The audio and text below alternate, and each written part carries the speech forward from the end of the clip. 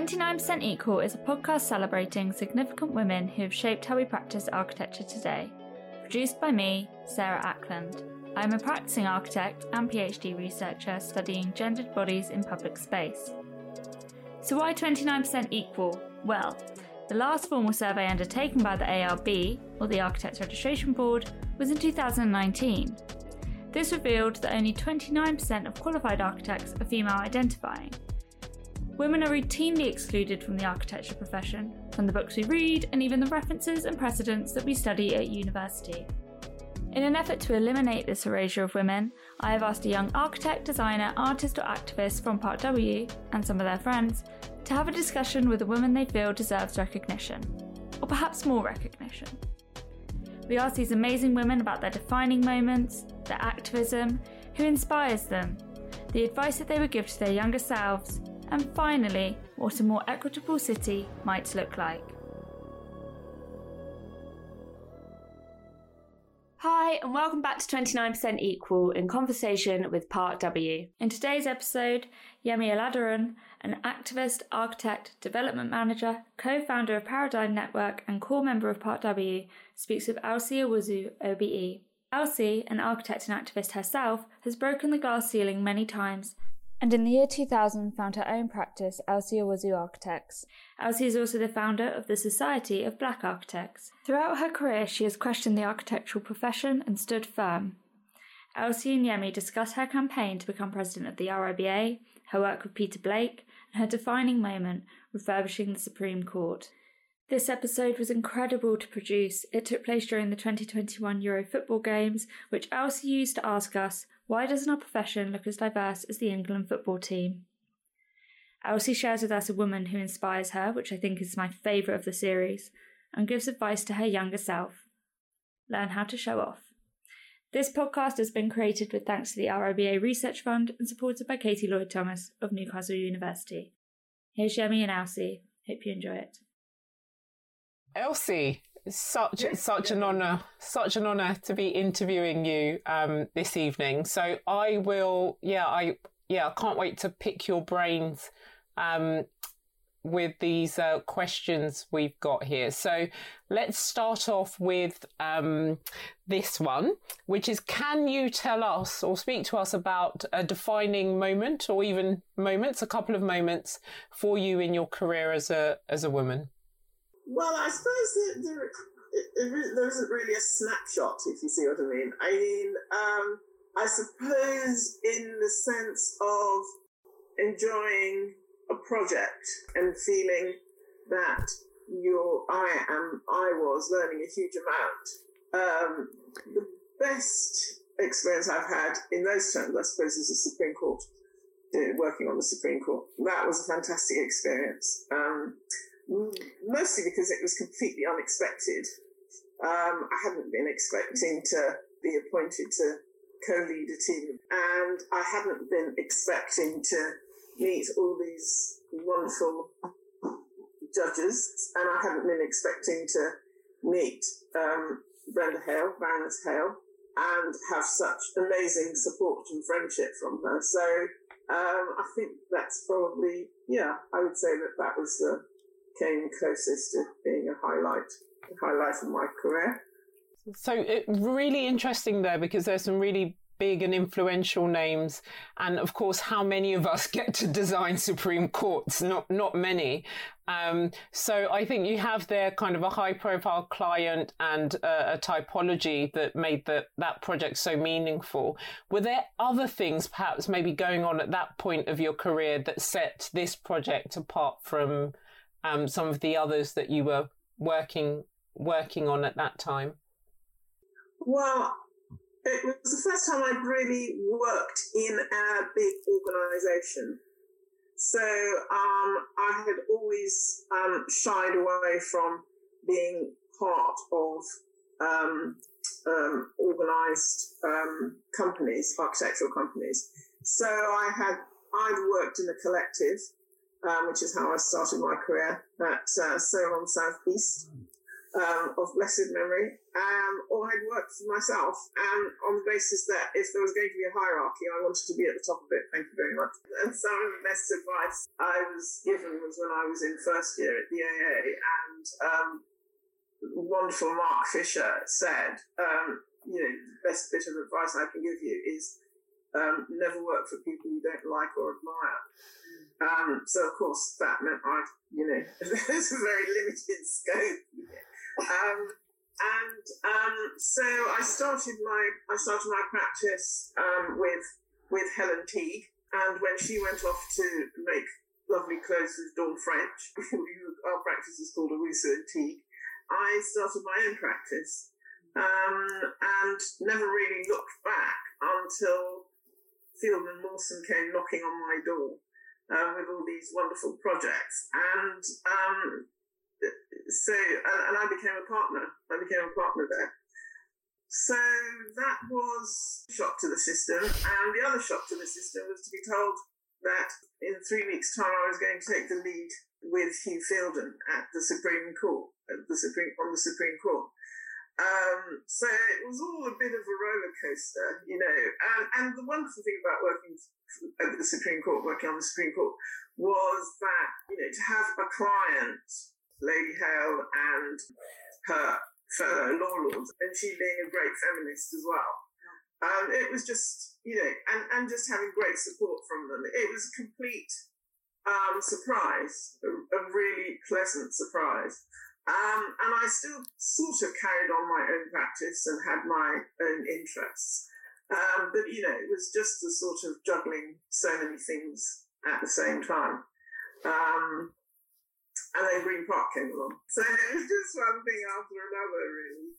But it was a brilliant time. It was a decade of my life in practice. And Elsie, how do you think things have changed for women in architecture? And I guess, that's such a huge question, but it would be good to hear your thoughts and touching on things such as perhaps profile, visibility, representation, pay, having the voices of women in architecture heard. Well, I think things have changed. Obviously, they would have to change. Somebody said they'd gone from absolutely abysmal to totally awful.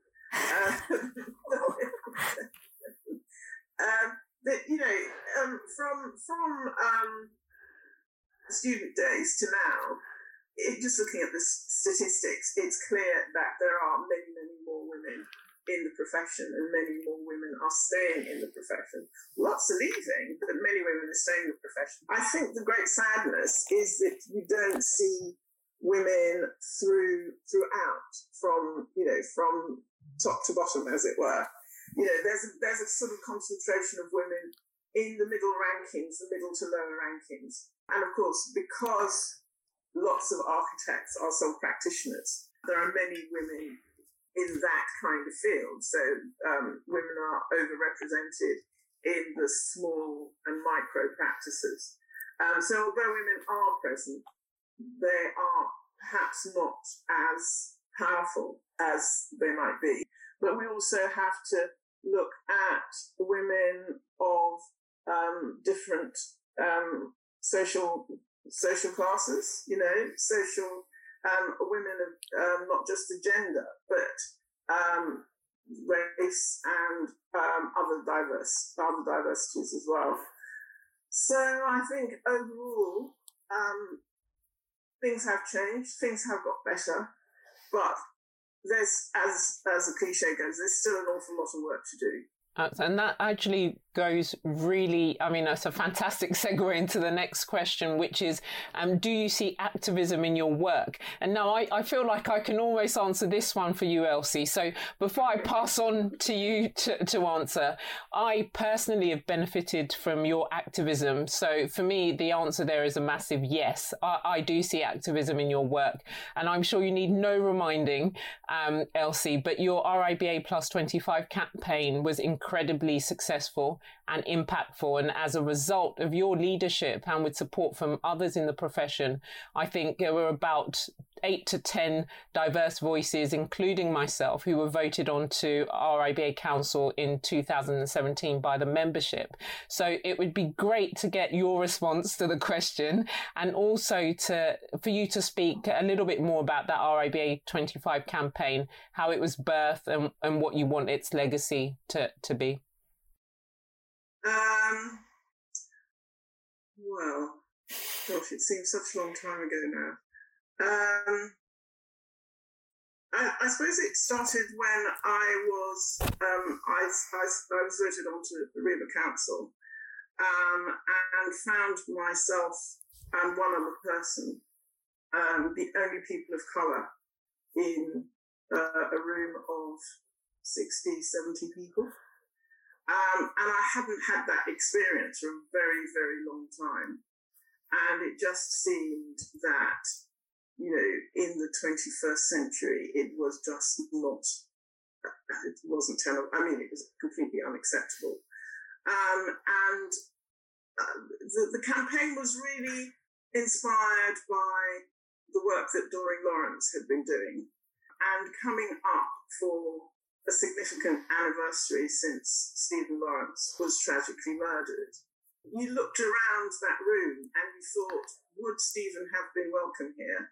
And how many young people who look like Stephen are benefiting from an education and are making the best use of their talents? And the fact that, that lost talent represents not just a loss to the family and the person themselves, but also a huge amount of talent that's lost to society as a whole. And just thinking around those things and listening to some of the things that Doreen was saying, it was just wonderful that she agreed to support what became the Plus 25 campaign. It didn't start that way. It started off with, let's invite some people to come and talk at the Stephen Lawrence Centre and see what happens. And I know that lots of people who came to that meeting weren't expecting to stand for council and found themselves, by luck or ill fortune, becoming members of council. And it has made a huge difference to the profession. I mean, being inside architecture, you kind of think it's this great canopy of universal action.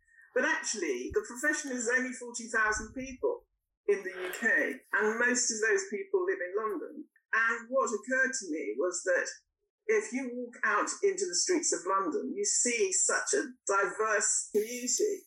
And then when you step into the profession, it's almost as if you were walking back certainly 25, maybe 30 years. And to me, it seemed that architecture should be like the rest of society, should be diverse, should be engaged, should be questioning, and that wasn't happening. And also that the other thing I thought was, you look at the England football team and people are saying, these are the best of the best. This is the best that the country has to offer. So why doesn't the best of architecture look like the England football team?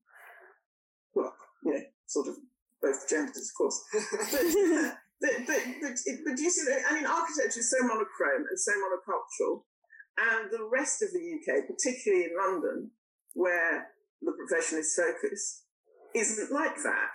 So the task was really just to say, it should be an integrated process, and we should be part of an culturally integrated society. So that's really what triggered it. And actually, what we needed to do was to open the doors. You didn't need to put a huge amount of work into it. If you just iron up some of the trip hazards and make people feel welcome, there are so many talented people who are interested and prepared to give their time.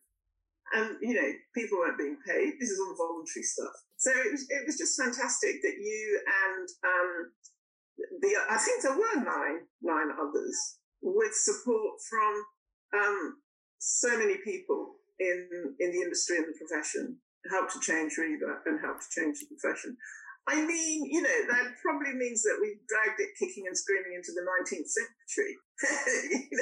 You have to start somewhere. And I think people are beginning to dip their toes into the 20th century now. So that's progress.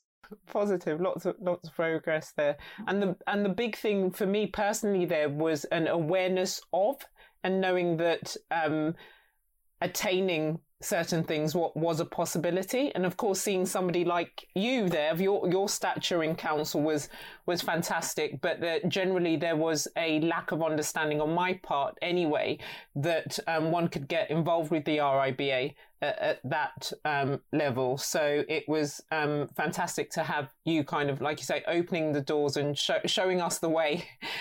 So that was brilliant. Next question. Are there any women's work that you feel have been forgotten about or not given the attention that it should have done? And have any of those women inspired you or your work? Well, so I think women in architecture has been, there's been a lot of good research done about women in architecture, but I think women's role in the crafts and art and craft of the 20th century, I just keep coming across the most extraordinary women. And one of the women I came across, who's actually an architect, but was a great, great artist, there's a woman called Ladi Kwali. And Ladi Kwali was a Nigerian woman. She came from Abuja, the old Abuja, not the new Abuja. And she made pots. She made pots for drinking water, for carrying water, cooking utensils, basically. And she became one of the most famous potters in the world by working with another amazing guy who was a pupil of Bernard Leach called Michael Cardew. And Michael Cardew lived in the Gold Coast, which was Ghana, and then went to live in Nigeria and met Ladi Kwali, and she was making these pots.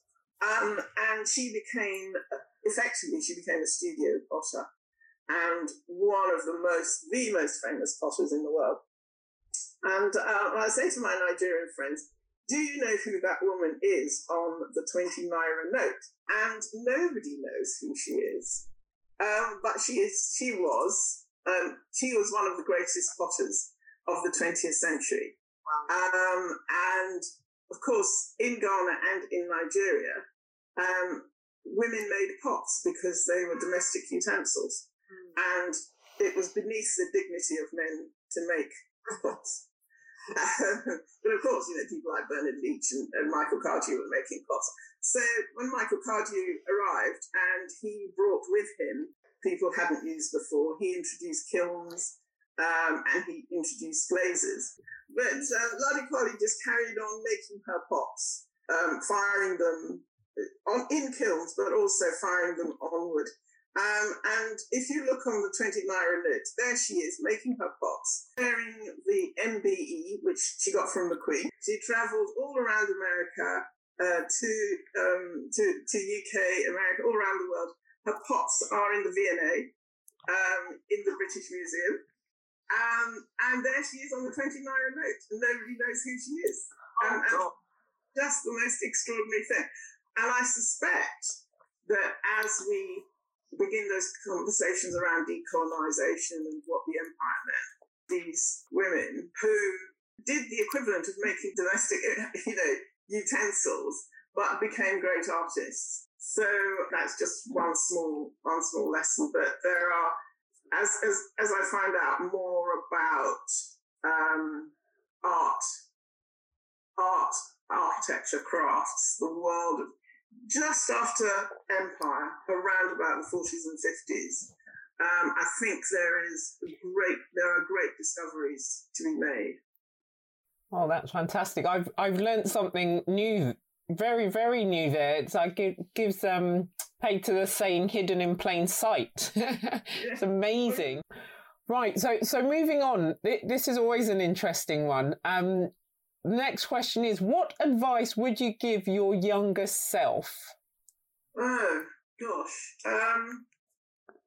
Well, pretty much the advice that I was given, which was not to work with people you don't like or admire, which I think is it's a great piece of advice. The other thing is, trust your instincts, because your instincts are usually right. I think the interesting thing about certainly the way that I was brought up, and I think the way lots of women are brought up, is to be continuously second guessing yourself. So if you have an idea, or if you have a thought, or you think up a strategy, or you do a design, you don't stride forward and say, look what I've done. Because, girls are brought up with the idea that they mustn't show off. And one of the worst things you can do if you're a good girl, in quotation marks, is to be a show-off. And my dear old mum was that's one of her favorite expressions. And I would say, just show off, learn how to show off, learn how to be confident and to put your work forward, and to know when something you've done is worthy of being admired. I love that, Elsie. I absolutely love learning how to show off. I'll try that. I'll let you know how it goes. The great thing about Zaha, when I was at the the same time as Zaha, is that people used to say, gosh, he's such a show-off. He's always showing off. And whether it was in the sort of great flurries of Issey Miyake she wore got around the place in a taxi when everybody else was either on a bus or on Shanks's pony. She's always showing off, that woman. But she had a lot to show off about, and perhaps there are many, many other people who are busily hiding their lights under the proverbial bushel, because they don't want to be considered bad women. Yes. Interesting. I also think the other point you touched on about only working with people that you like and admire is an important one. And I think many don't necessarily initially have the choice to choose. Maybe their clients, if they started on their own because they just need to feed themselves and make a living. But I have heard the same sentiments you share by others as well. And I think a lot of the time it is kind of looking back in retrospect, thinking, in their careers, and the feeling of liberation when they were able to start working, being a little bit more fussy about who they work with. But I also think that even if you don't have your own practice and you're working for someone else in somebody else's practice, the same applies. So, working for people that you like, admire, and share kind of similar visions and outlooks with is really important. I think there's nothing more miserable than working for someone that you just don't share their vision. It's really miserable. So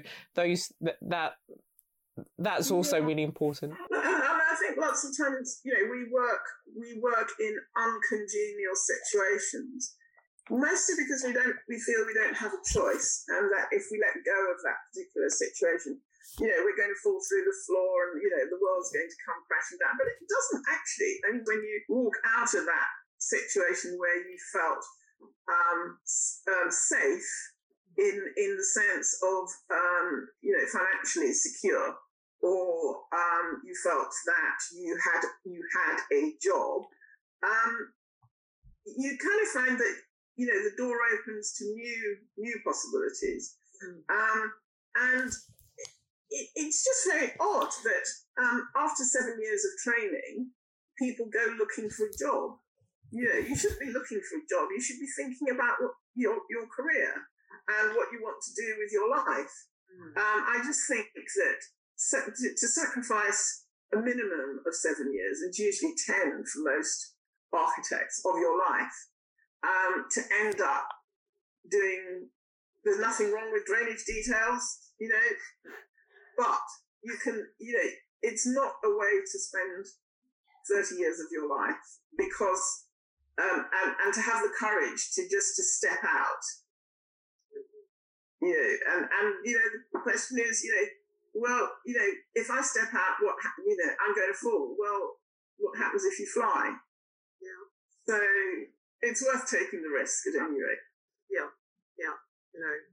Very, very, very true, and something that I learned kind of recent time to do and take more risks and opportunity. I think there are lots of opportunities that abound, and I think that sometimes you end up really surprising yourselves. There are things that I'm doing now that I would never have expected to be doing if I didn't take that risk and kind of throw caution to the wind a little bit, and then finding that actually they're really interesting niches that I never even thought that I would enjoy, that I absolutely really love. So again, I mean, that's really, really fantastic advice. So moving on to the next question, what do you think, Elsie, what do you think an equitable city looks like?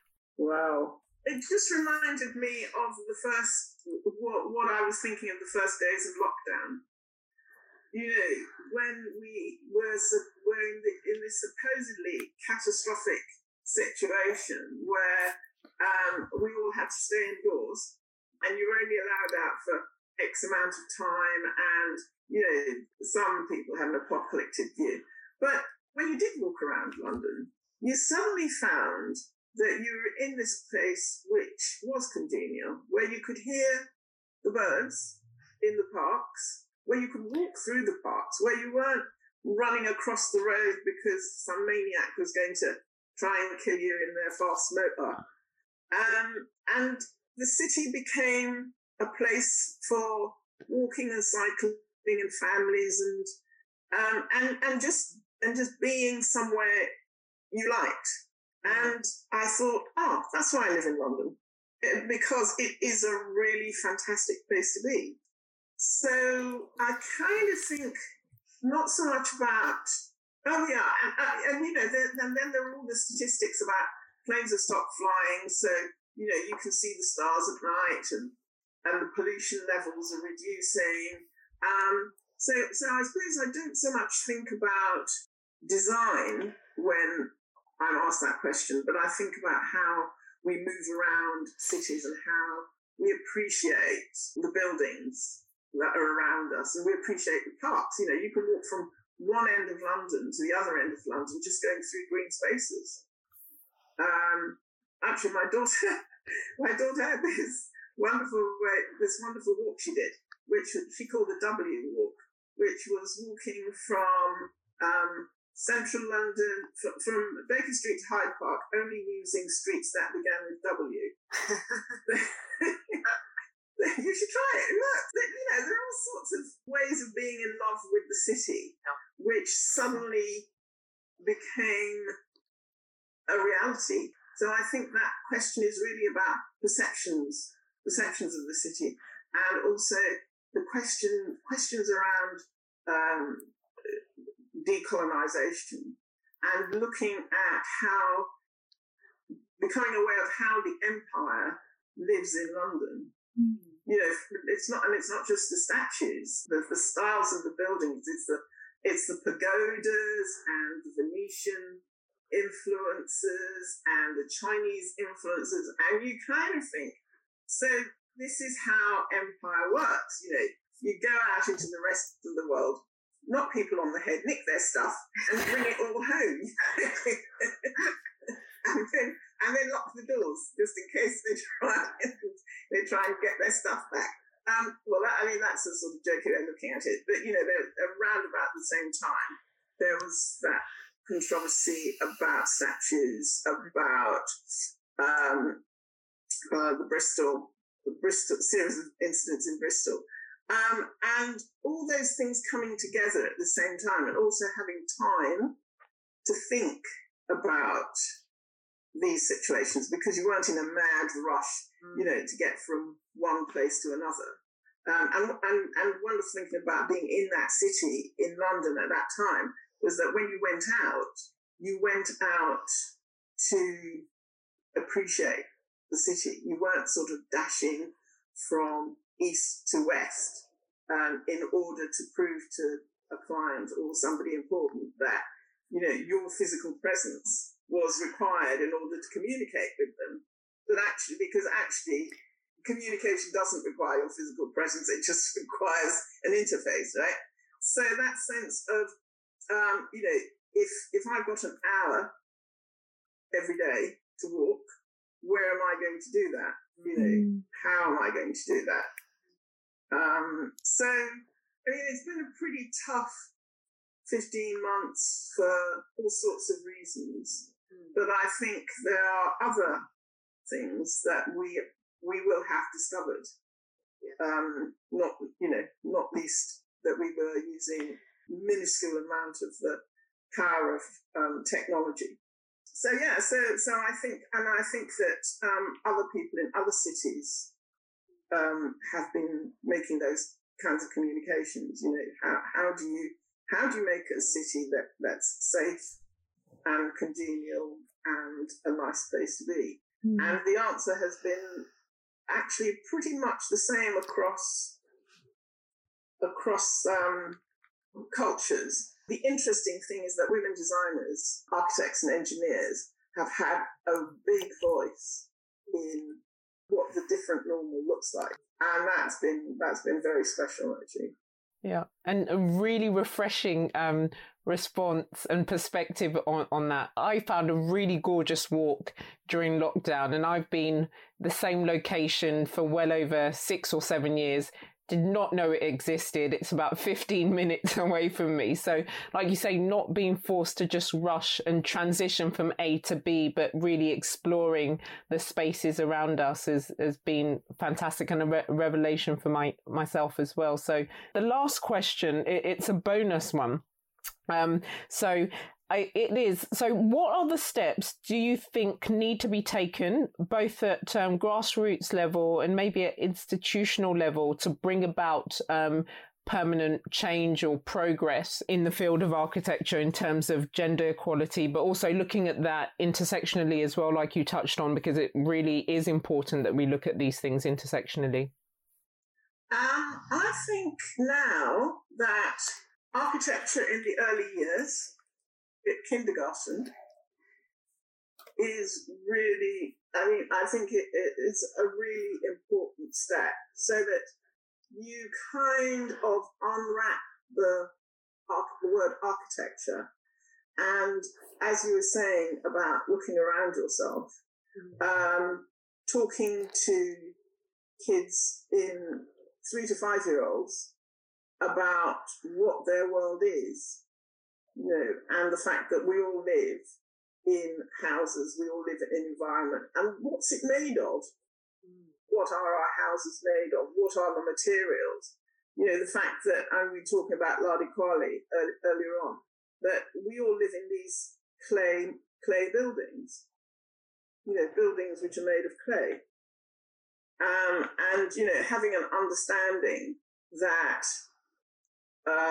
bricks and tiles and are made of earth, that lots of kids play with, but making those connections, flowers, children having gardens, making gardens, so that you begin to learn about trees and plants and those kinds of connections, learning about the stars, being outside. And I've just been reading a lot about Rousseau and 18th, 19th century philosophers. But there was no sort of divide between being a scientist and being an artist. This strict definition of, if you're an artist, then what you do is you make stuff and you put it in a gallery and people come along and look at it, and if you're lucky, they pay you lots of money. There wasn't that link. There wasn't that strict divide between, and there still isn't in lots of parts of Africa, between people who make stuff for a living and people who sell stuff for a living, or people who can make their living through their brain and people who make their living through their hands. So, and that division is now so embedded in construction and architecture that it's actually quite hard to think your way around it. and the systems and the cultures and the finances have those divisions, those class divisions, very strictly embedded in them. And I think that this is something we're beginning to explore in the work that we're doing in Ghana, is working with using Maria Montessori's philosophy of early years learning to bring children of 3 to 5 into the world of architecture and the built environment. And then, so we started a system called the Green Clubs. So we've got quite a number of these Green Clubs, and the Green Clubs have so far been sort of 10 years upwards, I would say. And we've just started working with, in Ghana, like kindergarten is called KG. So we've just started Green Clubs for KGs, you know, with the 8 years and upwards, 10 years and upwards, acting as mentors to the very small children. And it's really, really exciting, you know, because they just have a range of thought, a range of openness to ideas. It's really quite special. And they ask questions that you kind of think, the simplicity of being wide-eyed, you know, and without cultural prejudice is just something I think we all stand to benefit from. So I would say start teaching architecture at the age of 3. Love it. Perfect. Thank you so very much, Elsie. It's been brilliant as always. I've learnt lots. I'm going away with homework as well. Well, it's always a pleasure to talk to you. Yeah. Yẹmí, and I think you and Lemery and Tara and the Paradigm Group have just done so much. I mean, just, you know, Paradigm and Black females in architecture, just splendid. And I had no idea when I started trying to kick doors down in 2017 that this would be the outcome. So and we have Sir David as the Riva Gold medalist. Who'd have thought it? Fantastic, absolutely fantastic. So thanks for everything you've done, and it's really been a complete privilege and a real pleasure. Thank you, Elsie. Thanks for leading the way. My pleasure. Thanks for listening to 29% Equal in conversation with Part W. I hope you enjoyed the discussion. This podcast has been created with thanks to the RIBA Research Fund and supported by Katie Lloyd Thomas of Newcastle University. Please subscribe to stay updated.